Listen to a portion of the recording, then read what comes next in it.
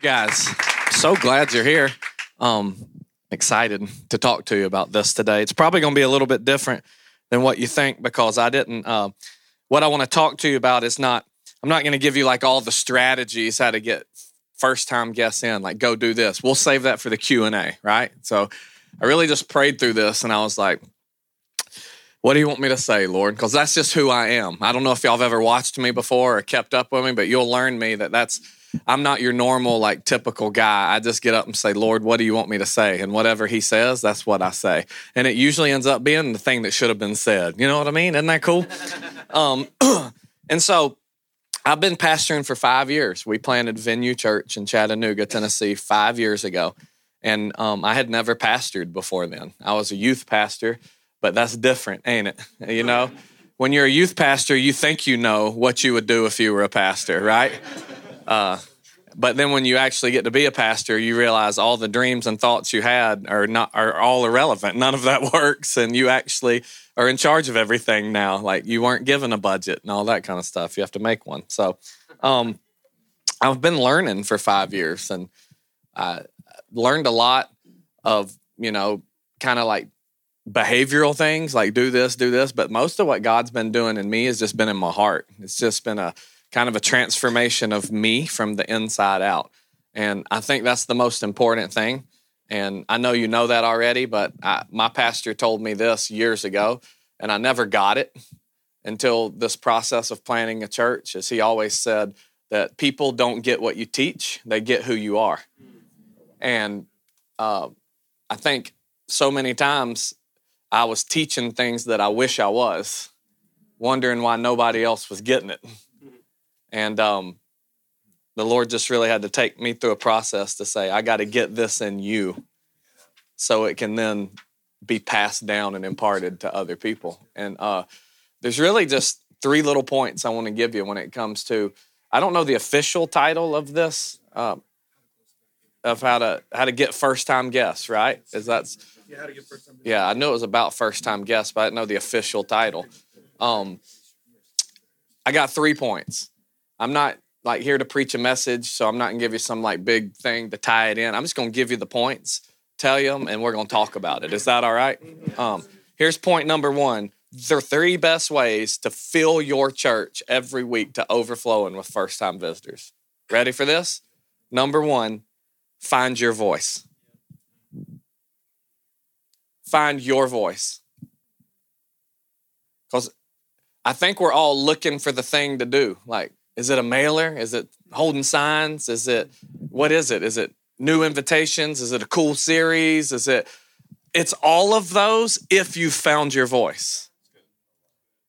If you haven't found your voice, let me share a verse with you, okay? I want to share 2 verses with you. First one, John 2:21-17. Jesus comes all the way back to the Sea of Galilee.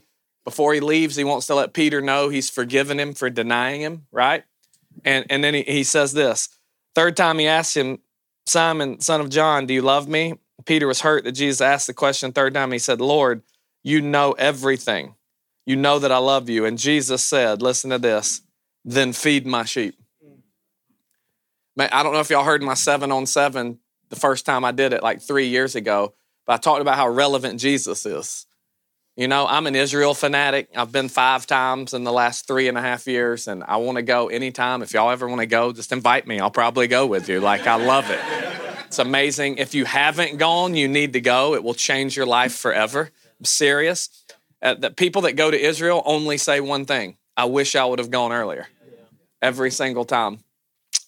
That's my Israel plug, by the way. But what I talked about is when you're in Israel, you will notice that I called Jesus the pointing preacher.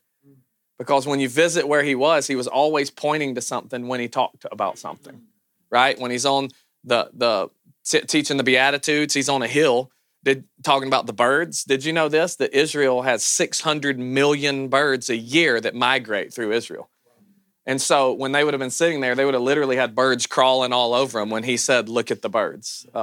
When he said, "You can say to this mountain, be moved," he was at the foot of the Mount of Olives pointing to Mount Herodium, where King Herod had built his palace But he built it on a mountain that had a mountain of equal size beside it. And he was such an egotistical maniac. He said, I will not build my palace on a mountain beside one that has a mountain that's the same height. So he made his people cut that mountain in half and move it on top of his mountain. That was happening while he was preaching. So he was looking at his disciples saying, if Herod, who's an earthly king, can mobilize his earthly people to literally dig a mountain out and move it, think about you who has the heavenly king. You can just speak. You don't even have to get your hands dirty, and you can move a mountain. He's the pointing preacher, right? And so he comes up to Peter, who's a fisherman who is fishing. And isn't it interesting, the most relevant person on earth, who's the pointing preacher, who always speaks in context, says this to Peter while he's fishing. Feed my sheep. That doesn't even make any sense. He's always relevant. So why is he talking to a fisherman about sheep? Because he had just told Peter, it's on you that I'm going to build my church. Peter was a fisherman, right? Fishermen back then got taxed on everything they brought in, which meant they chose to throw some fish back because they didn't think they were valuable enough to pay for them. So he's looking at him saying, I'm about to build my church on you, and I don't need you building my church with a fisherman mentality, looking at people thinking they're not valuable enough. That's good. That's good. I need to build my kingdom on a shepherd's mentality. So I'm about to speak to you, not where you are, but where I'm calling you. I'm about to help you, Peter, find your voice. Your voice is not the voice of a fisherman. Your voice is now the voice of a shepherd. I'm going to give you sheep, and the sheep will know your voice. Matter of fact, listen to this, John 10:5. The sheep will never follow a stranger. In fact, they will run away from him because they do not recognize a stranger's voice. What does all this have to do, Tavner, with first-time guests? God has called you as a pastor, me as a pastor, not to be fishermen. He's called us to be shepherds. He's put us in a city full of sheep. And the only way the sheep he called you there to reach will respond is if your voice is heard. It's why you cannot be in competition with everybody else in your city. Do you know why? Because your sheep only respond to your voice. Amen. Your sheep can't go to their church because your sheep will not respond to their voice. Your sheep will only respond to your voice.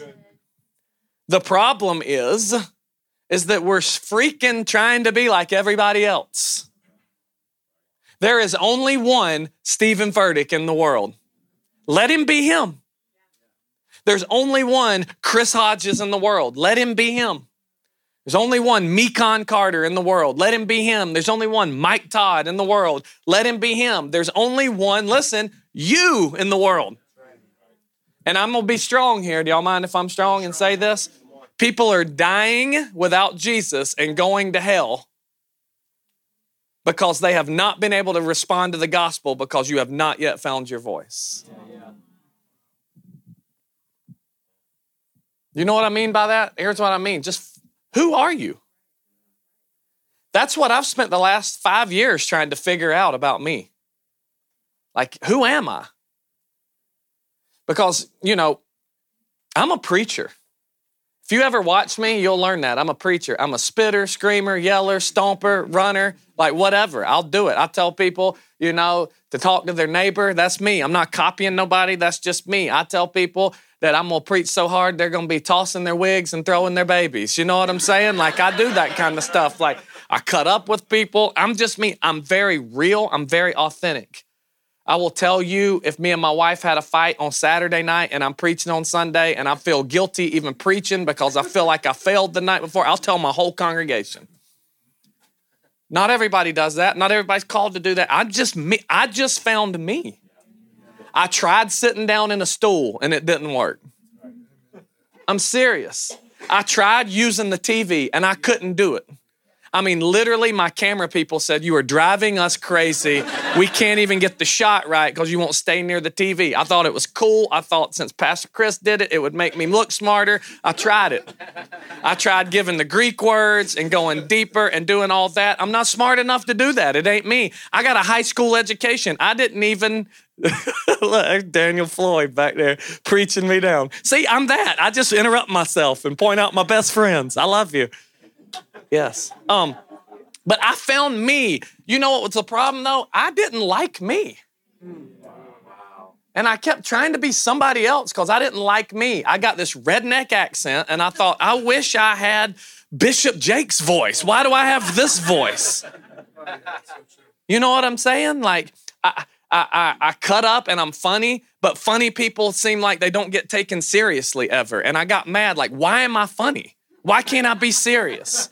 Like, I read the Bible and the old school towns and names, I can't pronounce them right. And when I try it, people laugh at me. And I thought, you're an idiot. Why can't you even say these words? Like, I tried to go to the Greek and do all this, and I couldn't even get the Greek word. Oh, that's good. And then by the time I tried to break it down, I screwed the whole thing up. And I was like, well, that just ain't me. And I just had to find me and settle on the fact that, you know what?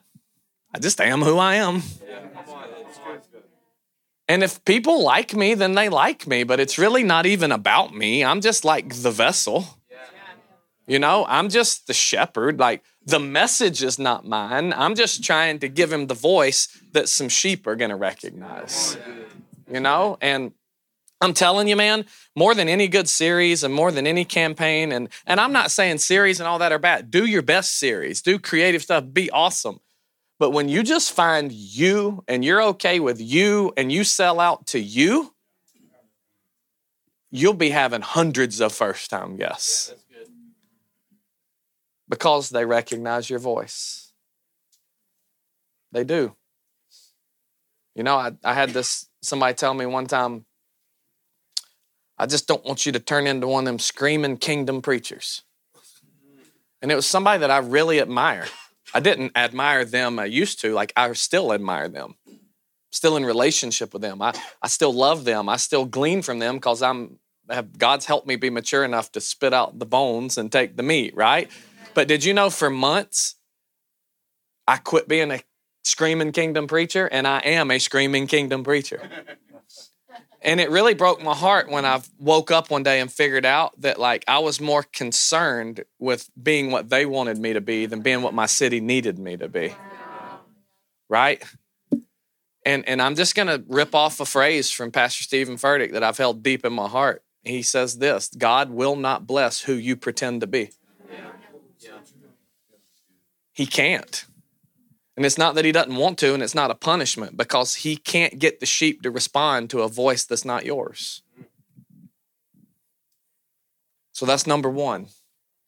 Are you disappointed? Because y'all thought I was going to be like, send this mailer out and 200 people are coming this week. Like, I thought you might be disappointed at this message. But then I had to be like, who cares? Like, just be you. Find your voice. Number two is this: lean into prayer. I got 3 little girls, 10, 8, and 7. Nope, 10, 9, and 8. No, 11, 9, and 8. Wow. I've said 10, 8, and 7 for a year now, and it's just in my head. Sorry. See, I can't be one of those smart preachers. I'm just me. 11, 9, and 7. Avery, Emery, Presley, all end with an I. They're beautiful. They're awesome. And we got, for Christmas, we got a hoverboard. You know what I'm talking about? Not a hoverboard like, I got excited when I heard hoverboard because I was thinking Back to the Future too. You know what I mean? Like, why would you call this a hoverboard? It's like a handlebar-less scooter or something, you know? Like, or Segway. Yeah, it's like Paul Blart. But, so we got it. Here's the coolest thing, man. I love it now. Because I can fly on that thing. Literally, I could get from here to the other end of this auditorium in like 20 seconds. Maybe that's an exaggeration. 30, 60 seconds. When it would take me double or triple the time on my feet. It's faster. It's pretty smooth when you get used to it. But do you know what the key to making the whole thing work is? You got to lean into it. Like if you lean into it, it gets you farther faster. Which is why I said lean into prayer. Everything big and significant that was ever birthed in my life was birthed through prayer. I'm serious, y'all. I'm not trying to be super spiritual. Like, I'm serious. I mean, I come from a church in Greenville, South Carolina, church of about 20,000 people. I walked in the door, it had a 5,000 seat auditorium. Nobody knew me. Nobody knew me.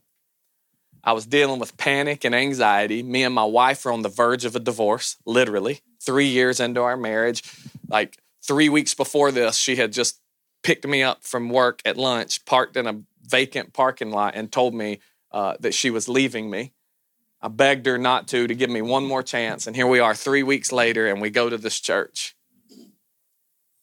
We walk in, and she actually had met somebody talking about volunteering, and they were taking her on a tour. And I didn't want to go, and so I just went in, and I sat in the auditorium. I had just gotten out of the car from having a full-blown panic attack. So I was dealing with panic and anxiety. And I was sitting there, and the preacher was preaching, and when I looked over to the left, there was about 400 youth sitting in this section. And the Lord spoke to me in that moment and said, "That's your youth group." What a crazy time. I was like, we had literally almost gotten divorced. I just had a panic attack. We were so broken. Nobody knew us. And he says, "This is going to be yours," right? It was mine 5 years later. In between then and 5 years was something called the process. Yeah. We all know about that, don't we? Jesus help us. Yes. So I went home and I prayed. I was bad at a lot of other things in life, but I was really good at prayer.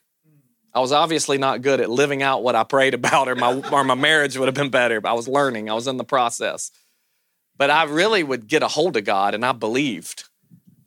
And I went home and I just said, "Lord, if you said that's my youth group, I believe you're going to make it happen." I felt like I was supposed to take off work 2 days later because they were having a conference. I went to that conference. They had a youth breakout session like this, 200 people in the room. And at the end of it, the youth pastor called me out. I'd never even met him. He said, "Sir, everybody's leaving." I was like, "Me?" He said, "Yeah, come on up here." I came up. Everybody was gone. He said, "I don't know who you are. Never met you. I don't even know if you go to church here, but the Lord told me I'm supposed to pull you up under my wing, and I'm supposed to bring you close to this youth group." I said, "Wow." So for the first 3 months, you know what I did? I picked up trash in the parking lot. 6 months, the next 6 months, I stood in the aisle and told kids to be quiet while the youth pastor was preaching.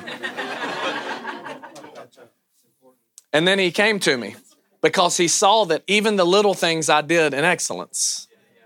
And he came to me and he said, "Hey, I wanted to talk to you." He said, "These kids really seem to get along with you. You really seem to click with them." He said, "I've been the youth pastor here for 10 years. He said, "We've never in 10 years seen more than 100 first-time visitors in the entire year to our youth group." He said, "Could you just maybe meet me next week and throw out some ideas? Like, I feel like you're connecting with these kids. Maybe you can figure something out." I said, "Okay." I went home that night. Me and my wife lived in a single wide trailer that didn't have any heat and any air. I'm not exaggerating. And this couple at the church had found that out, and they bought us a space heater. So we carried the space heater from room to room with us. Okay? So that was one of those. Have you seen those space heaters? They stand up and they got like the honeycomb looking front. You know what I'm talking about? So I put my wife to bed, literally, no exaggeration, 13 blankets. We slept with 13 blankets because before we had this space heater, we didn't have any heat. So I put her to bed because I was going to go pray, and I had to take the space heater with me. So I took the heater with me. I sat what I call Indian style, and that's not offensive because I'm part Cherokee. Now you got to say crisscross applesauce. You can't say Indian style anymore. But I sat, you know what I'm talking about? I sat there in front of that, and I just started praying. And I went in, y'all, and I opened my eyes, and when I did, I saw the front of that thing, and y'all are going to think I'm crazy, but the Lord gave me a memory of watching The Price is Right.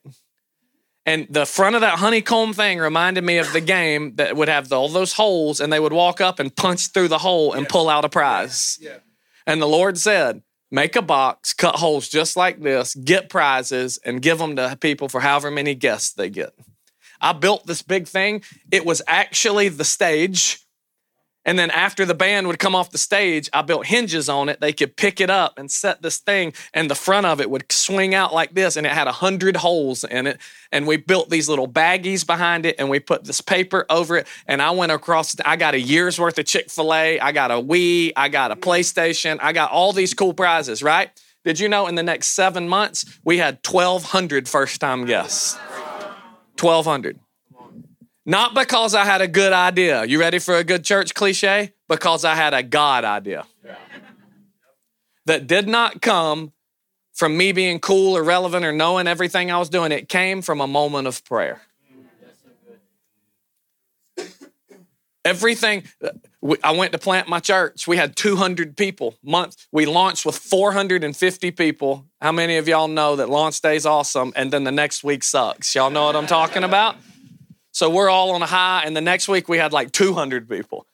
And that was in October, so 2 months later was Christmas. So then we're like 150 people, and we're like ready to just quit. You know what I mean?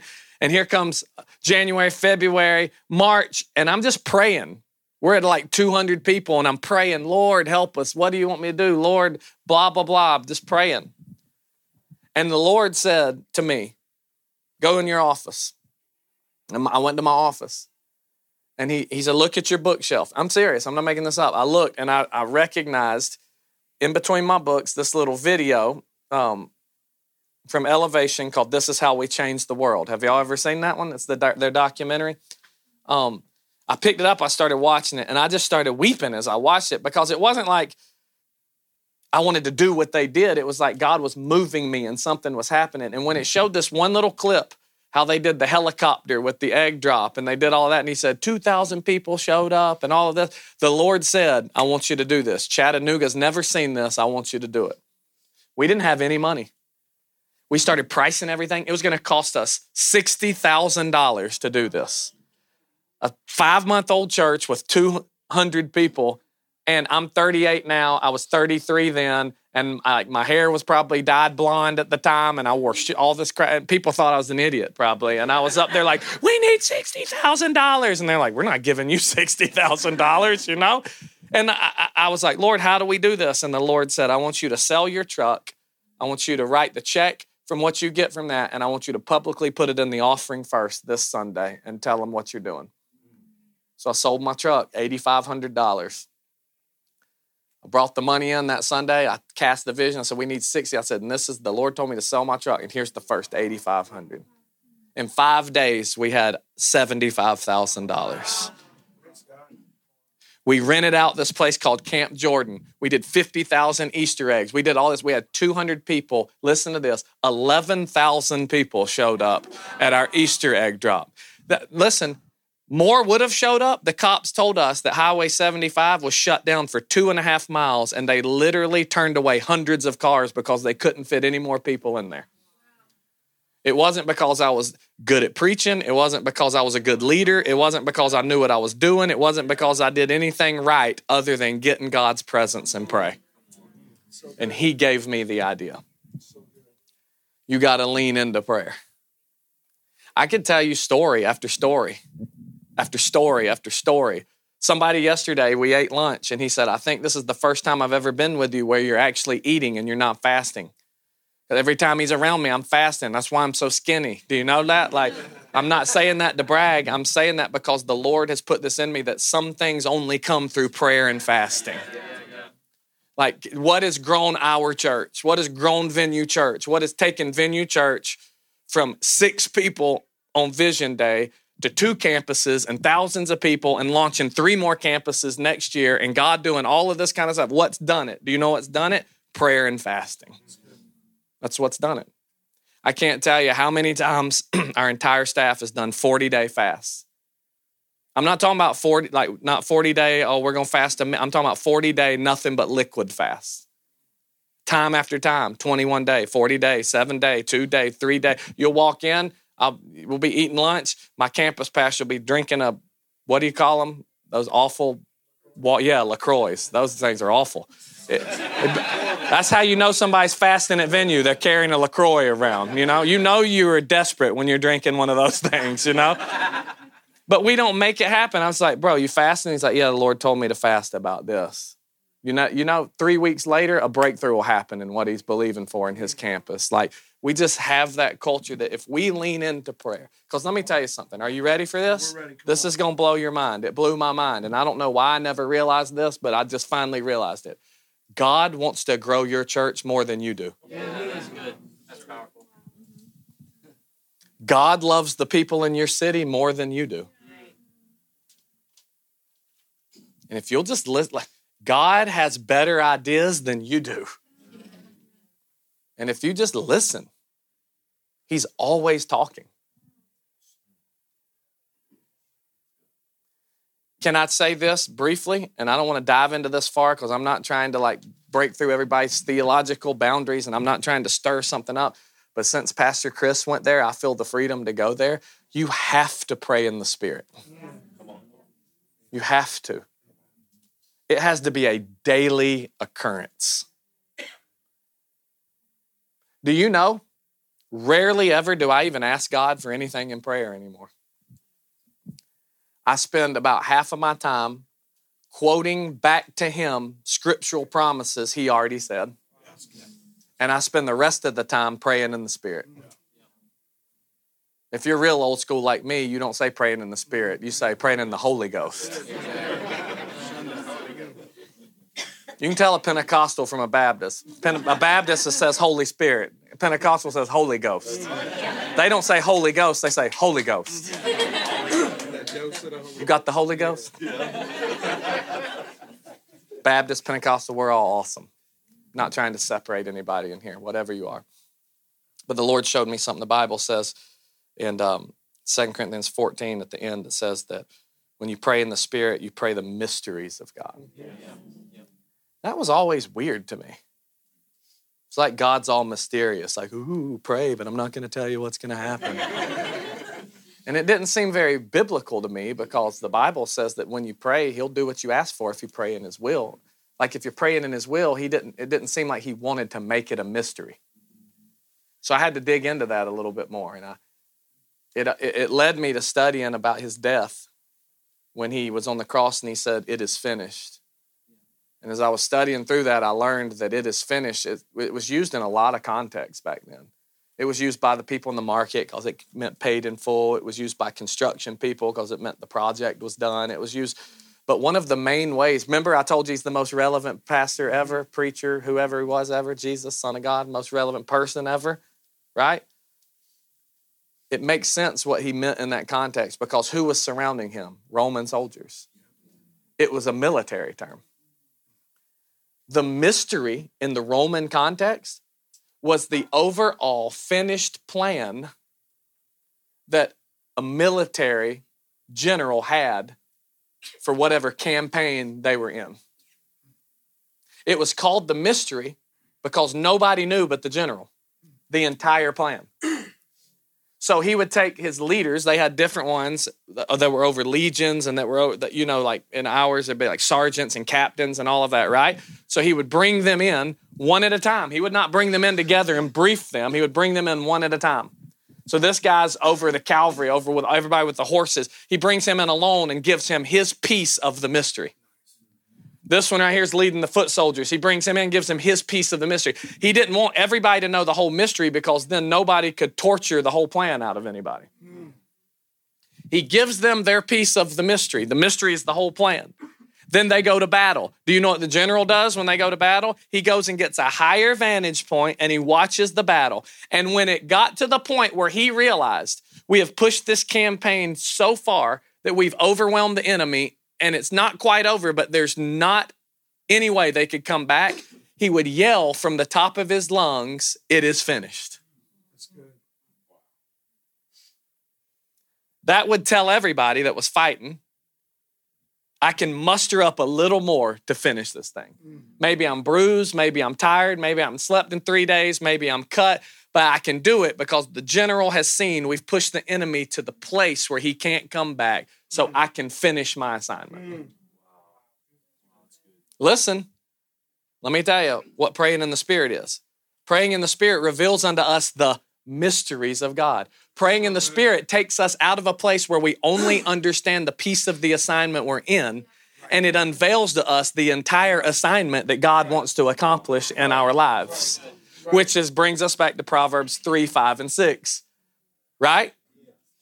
Trust not in your what? Own understanding. When we pray in English, or whatever language you speak, you pray in your own understanding. You can only pray for the things that you have the ability to understand, meaning you can only pray about the current assignment and the part of the mystery you're on, but you can never be freeing doors to open up because you're never praying about any other parts of the assignment that need to work together for everything to come together.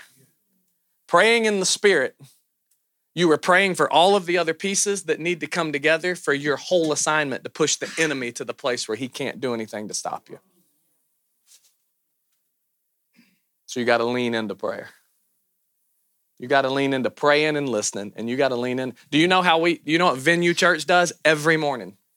Our doors open at 8 o'clock, and at 8:30, no matter what, you cannot have anything else going on. Your schedule has to be clear from 8:30 to 9. Our entire staff meets together. We memorize scripture together. So we have a scripture, whatever passage we're in, and we read it together every day. We're memorizing chapters. We've already memorized 2 chapters in the Bible together. We're memorizing full chapters. So we read the whole chapter every morning and then what we do, the next week, we give them the paper, missing the first few verses. Then the next week, missing more until we can quote the entire thing together out loud. And then after we're done, we play 2 worship songs. And do you know what we do? Nobody's allowed to pray in English. Everybody has to pray in the Spirit. Which means, notice this, you can't be a staff member at Venue Church if you're not filled in the Holy Ghost and pray in the Spirit. You don't have to do that. I just do that because our assignment is too important for me to have people in there that are only in their own understanding and can't lead their area in the full knowing of the mystery of God. Do you know what, man? God gives people right in those moments at 8:30 in the morning, God gives people just ideas. Things that you know, y'all think, man, you're crazy. I don't believe in that. That's cool. I'm not trying to force it on you. If you heard the story of our church, you can't not believe in it. I mean, there's weeks that we've grown 800 people in a week. There's weeks that we've grown 1,100 people in a week. There's weeks that we come in and there's 300 more people there than there was the last week. There's weeks, I mean, it's crazy. And it's not just about numerical growth. There's people that are getting healed in our church from diseases. There's people that's marriages are getting, there's addictions that are broken in the building. Financial miracles are breaking out. The spirit of generosity is breaking out. And that does not come because, can I just tell some of the pastors something in here? Yeah, come on. You can't preach good enough for that alone to build God's kingdom and win your city. It ain't gonna happen. The lost people in your city don't give a rip about a good preacher. All of the bombs you think you're dropping. I'm not making fun of you. I did it. This has been a part of my process. But man, God loves them so much that if you get in your prayer closet and you lean into prayer, he will give you the exact thing that'll reach them. And if you do it and you only had one first-time visitor, but they got saved. That's right. And they come get discipled and they end up being one of your campus pastors one day, reaching thousands of people. That was the greatest idea you got. Yep. You got to lean into prayer. Here's the third thing. And I'm done. And then we can do some Q&A. Is this helping you at all? Yeah, it's good. It's good. Here's the third thing. Keep your foot on the gas. Here's the one thing that I noticed the year that I started to launch my church. We moved to Chattanooga in November of 2012. We didn't launch till October of 2013.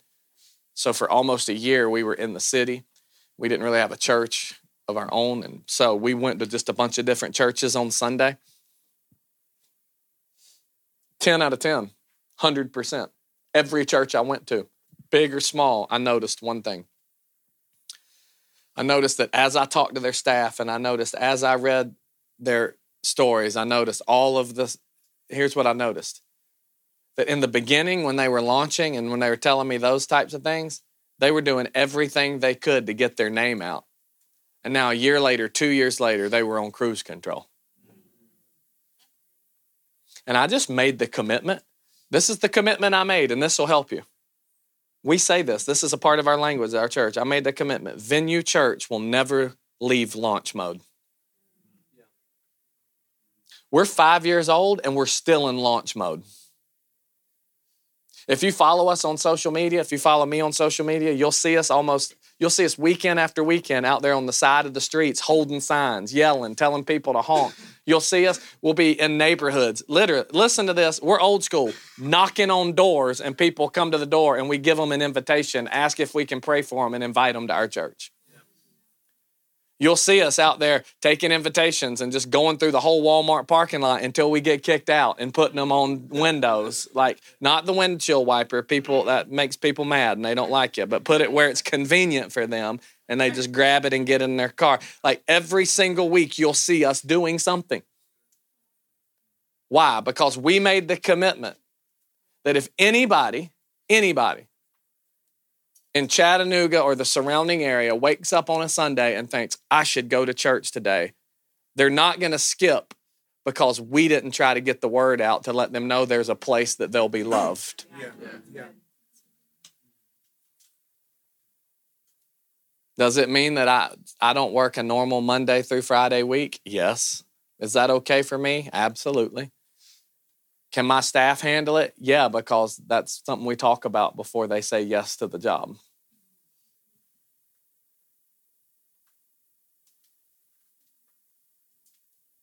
Sorry, my wife's texted me telling her landing is really bumpy to pray for. So, Lord, we thank you for a smooth landing in Jesus' name. Amen. That's all I got. I want your churches to explode. Yeah, amen. God wants your churches to explode. The local church is the hope of the world. Don't miss this. Don't miss this. The only thing God is building in the earth right now is his church. Yeah. Yeah. So good. It's the only thing. So if your church is not growing, the main answer is that, number one, you've not leaned in enough to get his strategy. Or number two, he's doing something in you so that you can be who you need to be when it does grow. That's what he's been doing with me. You know, he's been chiseling away at me for 5 years. I must be stubborn and hard-headed. I actually thought I was pretty teachable, but obviously not. It's taken a lot in the last 5 years. And I keep thinking Steph Curry's on the back row back there. You look just like Steph Curry every time I look back there. It's awesome. So I guess we do Q&A or something? Or they have a question. Okay, if y'all have a question, ask away. Listen, I don't know if I'll have the right answer, but I'll give you the best answer I know how at this moment. And if it's wrong, I'll DM you and I'll be like, hey, that one was wrong. I looked this up and it needs to be different. Yeah, I was just curious, when you sold your truck, how long were you out without a ride? Oh, man. Well, I wasn't without a ride because my wife had a car too, so she gave me a ride. Well, let me ask this. What's your name? Stuart. Stuart, where are you from? Louisiana. Louisiana? That's awesome.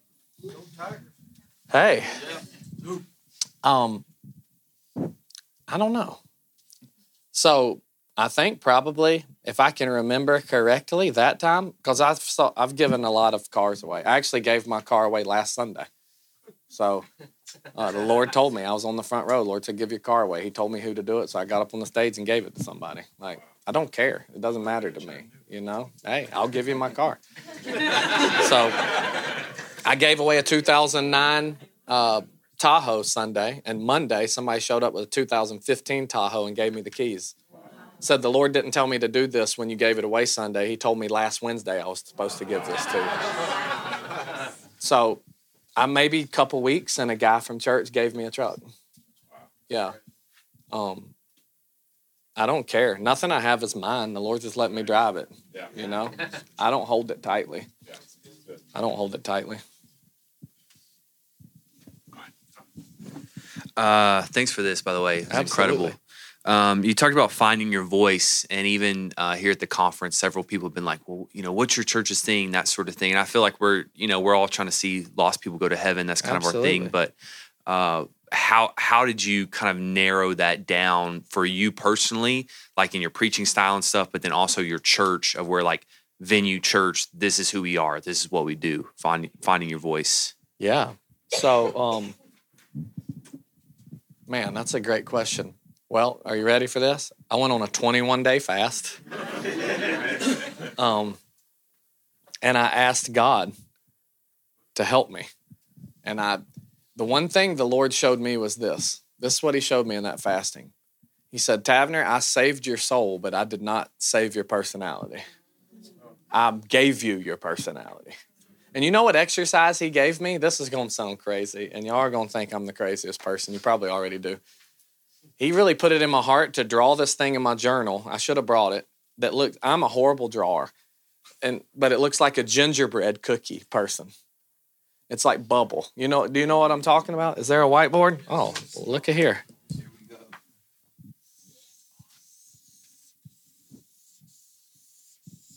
Just like that. That looks more like a flower. There you go. And I felt like he said, take time during this fast, and I want you to ask me to reveal to you things that describe who I've made you to be. And so I wrote things like, and these were hard to write. I wrote things like overboard. Because I'm overboard. Everything I do is overboard. If my wife doesn't ask me to go to Walmart anymore, because if she needs 2 things, I come back with 7 bags full of things because I'm just overboard. Do you know what I'm talking about? Like, I'm overboard. And so I'm overboard. Do you know what? This one really hurt me. I'm sensitive. I don't know why. My dad left when I was 7. I was raised by my grandma and my mom. So I was raised, and I have a sister. I was raised by women. Maybe I just am more sensitive because of that. I cry at the drop of a hat, y'all. Like, I can literally see a butterfly fly across, and I'm like, oh gosh, that was beautiful. You know what I'm saying? Like, and sometimes that's embarrassing. But spiritually, I really cry. I'm bawling all the time about spiritual stuff. So I'm sensitive. I'm here. I hate this one about myself. I'm funny. It's not like I'm a comedian, but I quote movies all the time, and I see the funny things and everything, and sometimes it annoys me because I'm like, I wish I was Pastor Chris. You know what I'm saying? Who I can get a Boudreaux joke every now and then, but everybody respects me because they see that I'm serious. And I found who I was, and I adapted how I led to who I was, not leading based on some book I read by Craig Rochelle. And Craig Rochelle's not bad. He's awesome. Do you know why he's so awesome? Because he found who he was. Right? I mean, you don't have to eat only chicken and broccoli and lift 500 pounds to be a good leader. He found that that's who he was. He's very disciplined. That's what he likes to do, blah, blah, blah. He found that's who he was, and he is him. Like, you just go on a prayer walk with God and let him reveal to you who he created you to be. Just let him. I'm not afraid to tell people my junk. I've had people all the time say, you shouldn't tell all the people how you fail at everything. And I'm like, noted. But I do. Because that's who I am. You know what? You know why? Because I go B Rabbit on the devil. Y'all know that reference? 8 Mile?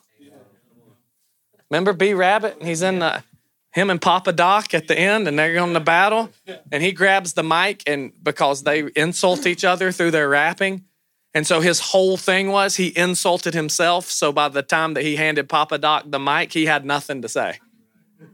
So do you know what I do? I just get on the stage and spill my dirty laundry everywhere so the devil has no area that he can attack my life. And you know what I found out? That usually the areas I'm struggling are the areas that everybody sitting in my building are struggling, and they needed somebody just to be real and say they were struggling too. So I just go on the prayer. That's what I would say. Go on a prayer walk and just ask the Lord to reveal it to you. And he'll tell you who you are. And then just love who you are. The Bible says to love your neighbor as you love yourself. And that's the problem. Most of us don't even like ourselves, much less love ourselves. That's why we don't like our neighbors. Right? And so the Lord just let me love myself. Okay. Hey, what's your name? Aisha. Aisha. I love that name. Thank you. Where are you from? Gulfport, Mississippi. Come on now. Yeah, you typically have to lead with the state when it's an unknown city. Yeah, that's So that's what I normally do.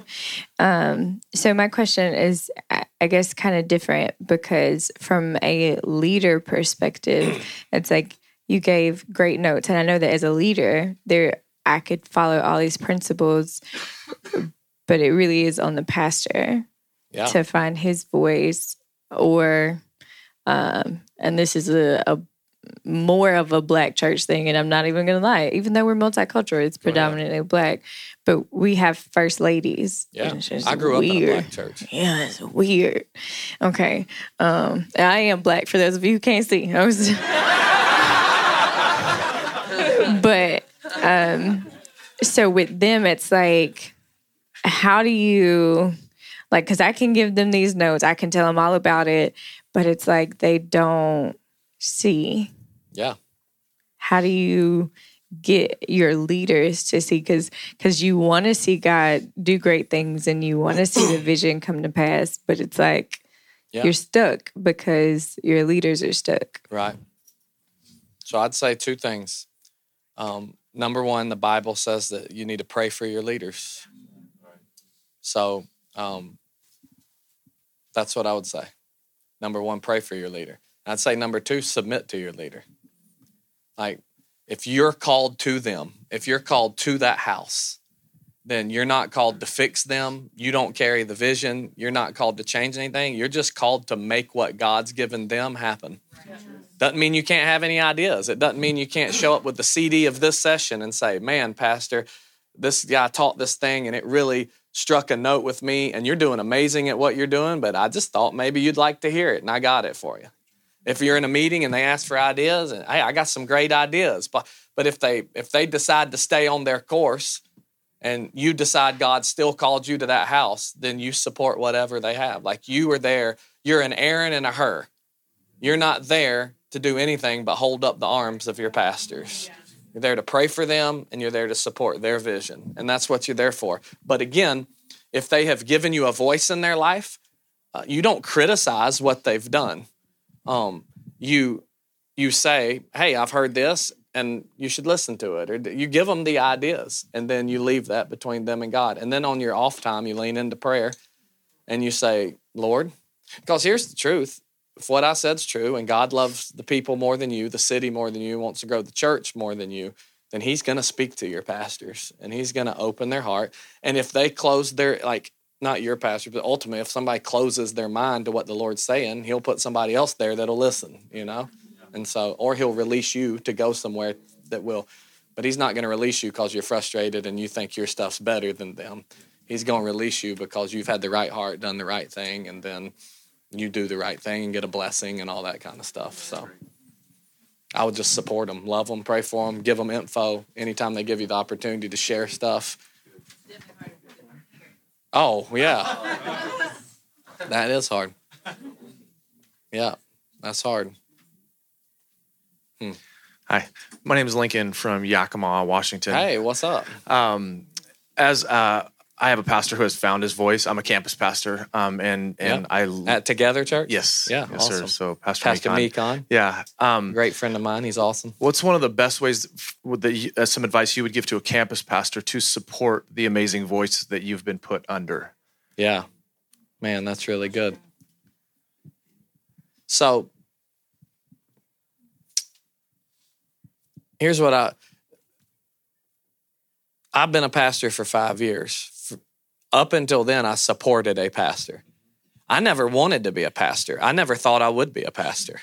I thought I would support my pastor for the rest of my life. I was a youth pastor. I was mad at all the youth pastors that had like cut their teeth being a youth pastor and then went to start a church, you know what I mean? And so I thought, I'm going to be a lifelong youth pastor, you know? That would have, how would that have gone when I was like 80, you know? But like, I thought I was going to serve my pastor. And so what I realized was this. So can I just say that? Can y'all hear my heart?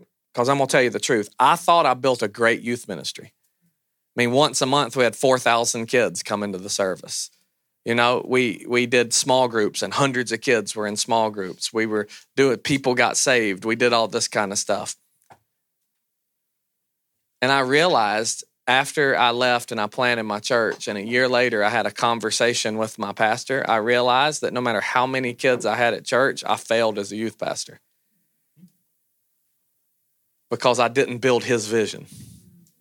I built my vision. And I didn't build his vision because this blew my mind, but I never knew until I was a pastor. I never went into his office and said, "What's your vision for the youth ministry?" I never had that conversation. And I remember one time he took us to lunch and he said, "All right, I'm going to tell you what I want y'all to do as youth pastors. Ready? 2 words, take over." So I did what I thought was right, but it turned out that it wasn't what he would have done. And my call at that point was not to build some big thing. It was to build what he wanted built. And so I would say the best thing you could do to serve Mekon is to take him to lunch one day and to say, "I want to build your thing. You're the pastor here. I am a campus." We're changing. We're not calling our people campus pastors anymore. We're calling them campus directors because they're not the pastor. I'm the pastor. And sometimes just giving people a name like that can change some things in the way that they think. And so for you to just realize that, you know what, you're not a pastor. You're not the campus pastor, even though that may be your title. You're just the person at that campus that is there to facilitate the vision of the lead pastor. And you can't do that unless you know exactly what his vision is. And so I would just go to him and say, "Hey," and no matter, maybe you've been his campus pastor 10 years, but I'd go to him and say, even though maybe I think I'm on the right track, like just map it out for me, Pastor. Like, let's get real clear down to the details because I want to be in complete alignment with your vision.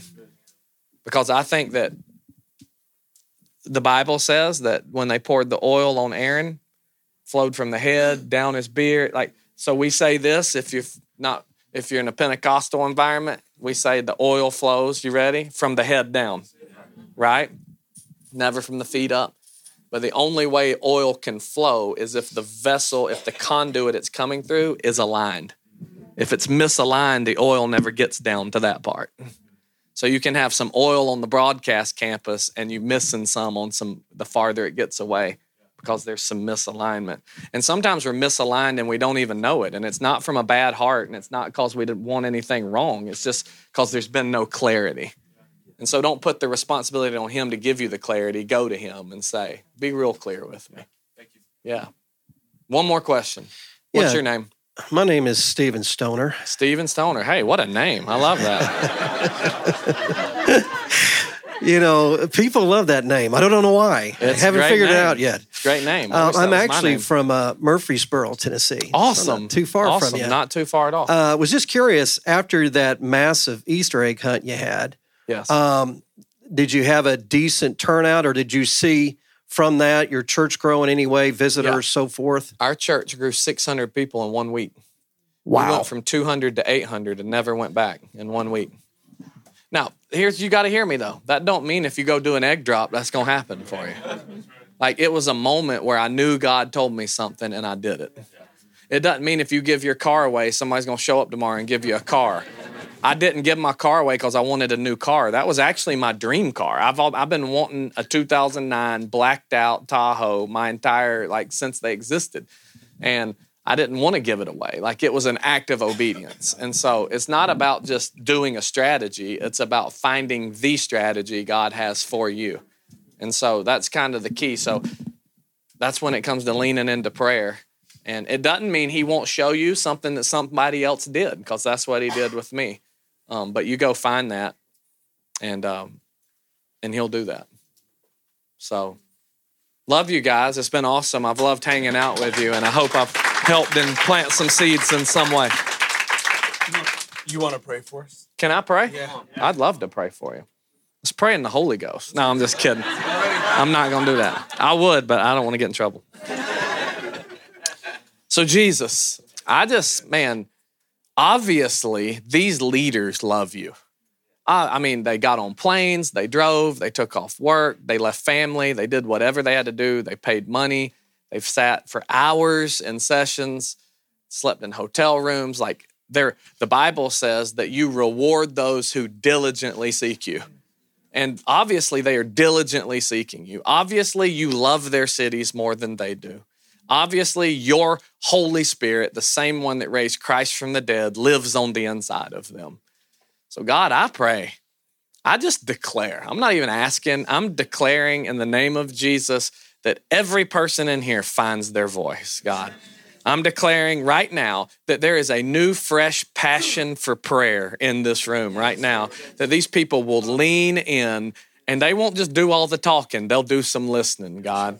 I pray, God, that you would help them I pray you would do in them what you did in me. I wasn't in any church service when you showed me about the baptism of the Holy Spirit, God. I was in my living room. I was a Baptist in a Southern Baptist college, and nobody showed me. I came across an article, and you did it in my living room, God. And I just pray that anybody in here that's seeking that journey, you take them at your comfort level during the right play, down the right road, God. And I pray that you would tell them things, God. You would reveal to them things that they would know no other way, and give them ideas, give them strategies. And then I pray, God, you would just like tie a cinder block around their foot, put it on the gas pedal of their church, and help them to never look back. We thank you. Our churches are going to grow because you said you would build your church.